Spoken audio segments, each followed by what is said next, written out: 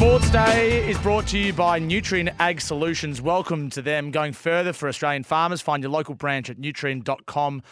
A proud new partner of Sports Day as well, Bryce. And when a new sponsor comes on board, a new partner comes on board, we do star jumps because it's great to have them with us. It is indeed. So thank you to Nutrien. And thank you to the next guest as well. He's a former professional golfer from Sydney who you may recognise as the main on-course voice from the Australian Open across the weekend. I certainly loved watching the last 3 or 4 hours of yesterday's play. His name is Ewan Porter, and he joined us now. Ewan, welcome to Sports Day.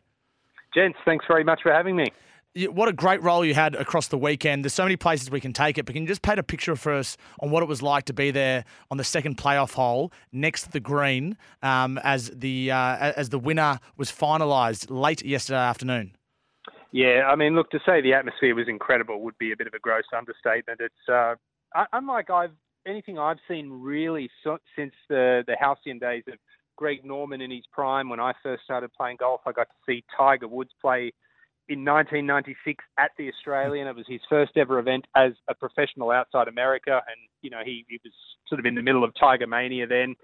It was phenomenal, really, and I mean, of course, the crowd and pretty much everyone watching here in Australia would have loved to have seen Minwoo or an Aussie capture the championship, but it was great to see Joaquin Niemann become the first South American win the tournament, and really, I mean, the last hour or two of the championship itself, certainly in the men's side of things, any one of about 10 different players could have won, and it was certainly entertaining to watch, and you know, I pretty much had the best seat in the house watching that final group. It was outstanding to watch. It was electrifying, that finale.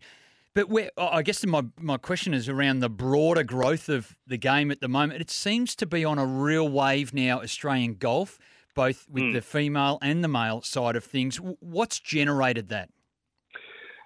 Well, I mean, I think participation levels have been up really the last few years, and COVID sort of expedited that because it was about the only sports you could play during that period. But I think when you see people like Cam Smith and Minwoo Lee, they're younger, cooler, more hip, you know, and more relatable to the younger generation than what I think when I was coming through the ranks. Yeah, Greg Norman was our idol, but even then he was late 30s, 40s. Golf just itself, the clothing, nothing was as cool as what it is now. Golf wasn't as accessible, and it's becoming more normalised like other sports. I think when I was a kid at school, I was a geek because I was a nerd because I played golf, and that's not really the case anymore. You're cool if you play golf, and it's you know, I run a junior golf tour here in Australia and New Zealand as well, and I'm seeing it with you know, the increase in female participation, like you mentioned, and I work closely with Adidas and some other sponsors around junior golf, and it's, you know, I know a lot of corporations, a lot of businesses, they want to get involved in golf now, and particularly the female side of things. It's awesome to see. It's wonderful to see. I mean, I've done some work recently on the LPGA tour up in Asia. There's a lot of opportunity there with the women, but certainly with the men as well. It's just in a wonderful spot right now, golf. And I think in addition to all of that, I think the average age of people watching and playing golf has dropped something like 7 to 10 years over the last 2 or 3 years, which, you know, it's no longer a sport for older people, it's for everyone.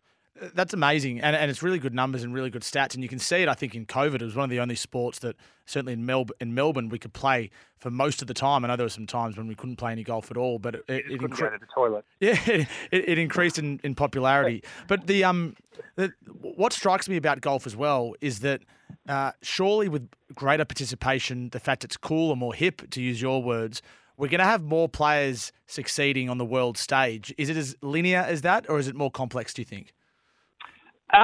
It definitely helps. There's no question about it, but you need the right people too. And I think we've got the right person right now in Minwoo Lee. He's a rock star, and I think he can really elevate the status of the sport. Cam Smith is a rock star as well, but they're very different personalities. Like Minwoo Lee's very much the showman. Cam Smith is your everyday bloke who you can sit down and have a beer with, and both of them are very relatable. I grew up playing junior golf with Adam Scott, and I mean, Adam Scott's one of the nicest blokes you'll ever meet, but he's probably a bit more on the reserved side. And I think having a couple of people who I just mentioned in Minwoo Lee and Cam Smith, certainly from the men's side of things, who pretty much the everyday person and younger people can relate to. I think that's going to help people not just watch the game but want to get involved in the game as well. Into the women's side of things, and well, it's probably my question. I'll save that going to the specifics of the Women's Open. But what about the concept of having them together? Is that the future as well? That the spectators can go and watch different groups. It's all happening at the one place at the one time. It's a great question, and it's a very complex answer to it, because when you're out there, and it was the same last year in Melbourne, it's a brilliant atmosphere. If you attended the event last year or this year, you would think it's the greatest golf tournament, one of the greatest sporting events you've ever attended. The atmosphere is incredible. Now, watching it on television, yes, I've seen and heard various reports about what was missed in the coverage, etc., and I very much understand where they're coming from. From a production side of thing, it's a very, very difficult thing to try and cover absolutely everything and tell all of the stories while they're happening. You're just, given the limited amount of cameras that you have out there, you're bound to miss something. And we saw it yesterday with Adam Scott coming down the stretch. He hit a tee shot out of bounds. We didn't see the tee shot. I love the idea of the men and the women playing together, but not in the National Open. If you want my opinion, I think they each deserve their own separately. And I think if you ask the men and the women, the players, that I think they'd probably say the same thing. I think the majority would vote that way. I'm all for other tour events having the men and the women together. I think they've been a resounding success here in Australia, but I'd certainly like to see, and it all comes down to money. I'd love to see the government or a big corporation cough up the money and, so that each could have their respective opens. And I think it would generate just as much hype doing that and just as much, just as many eyeballs globally too. Certainly, I agree with you there. I mean, I enjoy watching it, and I watched a lot of it over the last 3 or 4 days. But when I'm sitting down watching it, and sometimes in golf you can flick in and out, you got to get up to do something, you sit back down, and you struggle to place what's going on because, oh, geez, I haven't seen her hit, or you don't know what the leaderboard is. It can just be a little bit hard to keep track on it unless you're actually sitting there watching religiously. And I just wonder how many other viewers felt the same. I understand why Golf Australia is doing it, but surely it's something that James Sutherland can think about along with his team at Golf Australia. We haven't mentioned the winner. Joaquin Niemann held a 2-stroke advantage in regular play. He bogeyed the 17th. He birdied the 18th. He then had an hour to wait when he had a 1-shot clubhouse lead. Ended up winning on the second playoff hole. The first playoff hole was excruciating. That last hour and a half was just fantastic to watch. But how difficult would it have been for him to wait 45 or 60 minutes to, I guess, determine whether he's going to hit another ball for the day or not? Yeah, it's tough, isn't it? It's more than anything the anxiety, the stress around it. Yeah. You can't control the situation. You can when you're out there, but look, I think he would have been pleased with the round that he shot and the way that he finished in birdieing the final hole. You've got no choice, do you? You've just got to sit back and hope for the best. And I think in that position, when you're up against some of the best golfers in the world, he would have expected someone, and it turned out to be Rikuya Hoshino. He would have expected someone to catch him. So he would have been prepared as best as he could for a playoff. And, yeah, it's not easy when it's an hour and a half. Bit of a different story if it's only 15, 20 minutes. I would have actually given the upper hand to Hoshino in the playoff, given the fact that he just finished and then went straight back out there. He was still in the rhythm. But Niemann, he went birdie eagle in the playoff. He almost eagled that first playoff hole the first time. So there was, no signs of having waited around for too long or rust there. It was very impressive. It's pretty remarkable. Hoshino had a terrific, stint in Australia, not only with the PGA, but with the Open as well. He'd go away very, very satisfied. Absolutely. Second in both tournaments. Yep. It's an excellent couple of weeks. His first time down in Australia. I actually played the Sponsors Pro-Am with him on Wednesday in Sydney. So there's not too much scar tissue from playing alongside myself and Warren Smith, thankfully. But, How'd you go? We actually had a good day. We played well, and his English was better than I thought, and he was a lovely fella. His caddy was awesome. We had a wonderful time.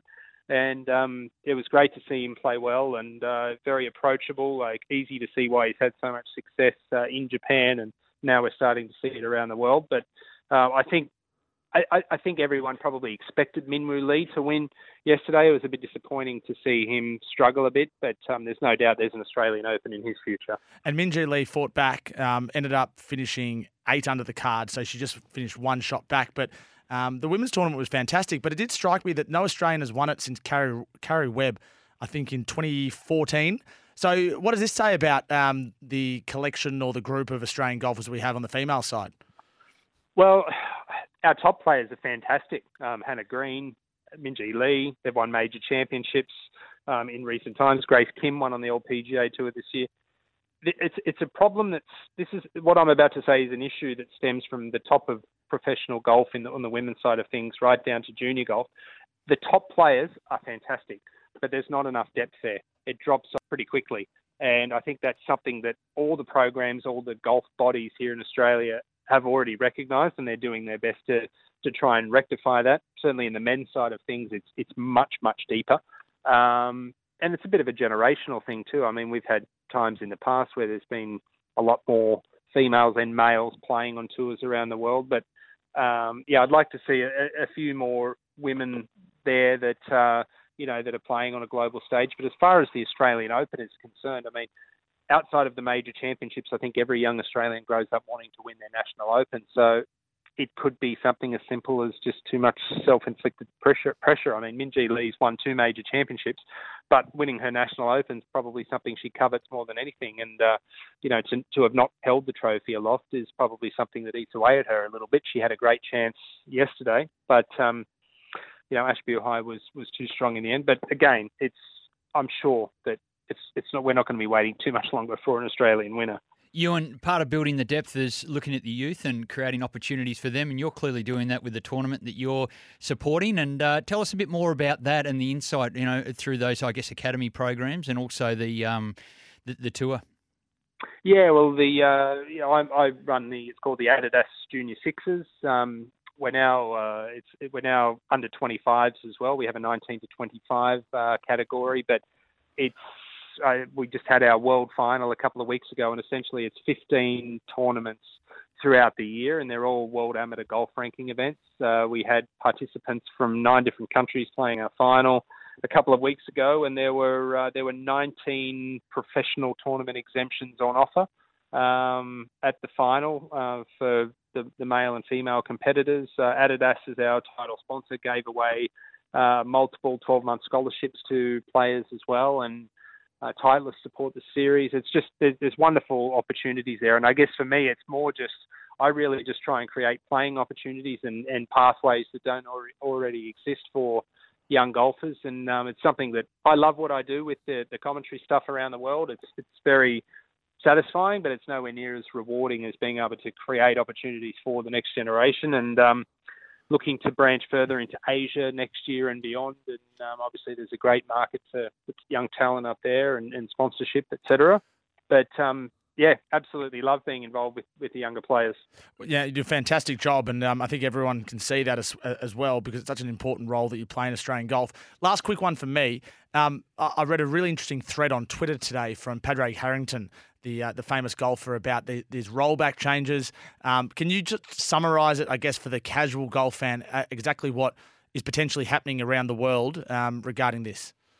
So the 2 major golf bodies around the world, the Royal and Ancient of St Andrews in Scotland, and then the USGA, the United States Golf Association, have decided that as of, I believe it's 2024, maybe 2025, in the professional game, they're going to limit how far the equipment goes. But that's not going to really affect the amateur side of things. It's really only going to take place at an elite level, both professional game and elite amateur level game. And I agree with it. A lot of people are getting their knickers in a knot about it. Golf courses around the world, you've only got so much land, so much space to build golf courses, and certainly the historic, traditional old golf courses, a lot of them aren't that long, and they're surrounded by roads and housing, and you can't go expanding the golf course by another 800 metres or a kilometre because there's just not enough room for it. And your Royal Melbournes are in danger of the world. They're in danger of becoming obsolete because of technology, certainly for the better golfer. And The average golfer doesn't have to worry about it because these rules aren't going to affect your normal members club competition at all. It's only going to be at an elite level. And Rory McIlroy came out today and said he's fully in agreement with it all. And there's been arguments for and against it, but I'm all for it as well. Really appreciate your time, Ewan. You've done a great job over the last few days, and we look forward to seeing your work onwards and upwards into 2024. Thanks, guys. Thanks for having me on. All the best.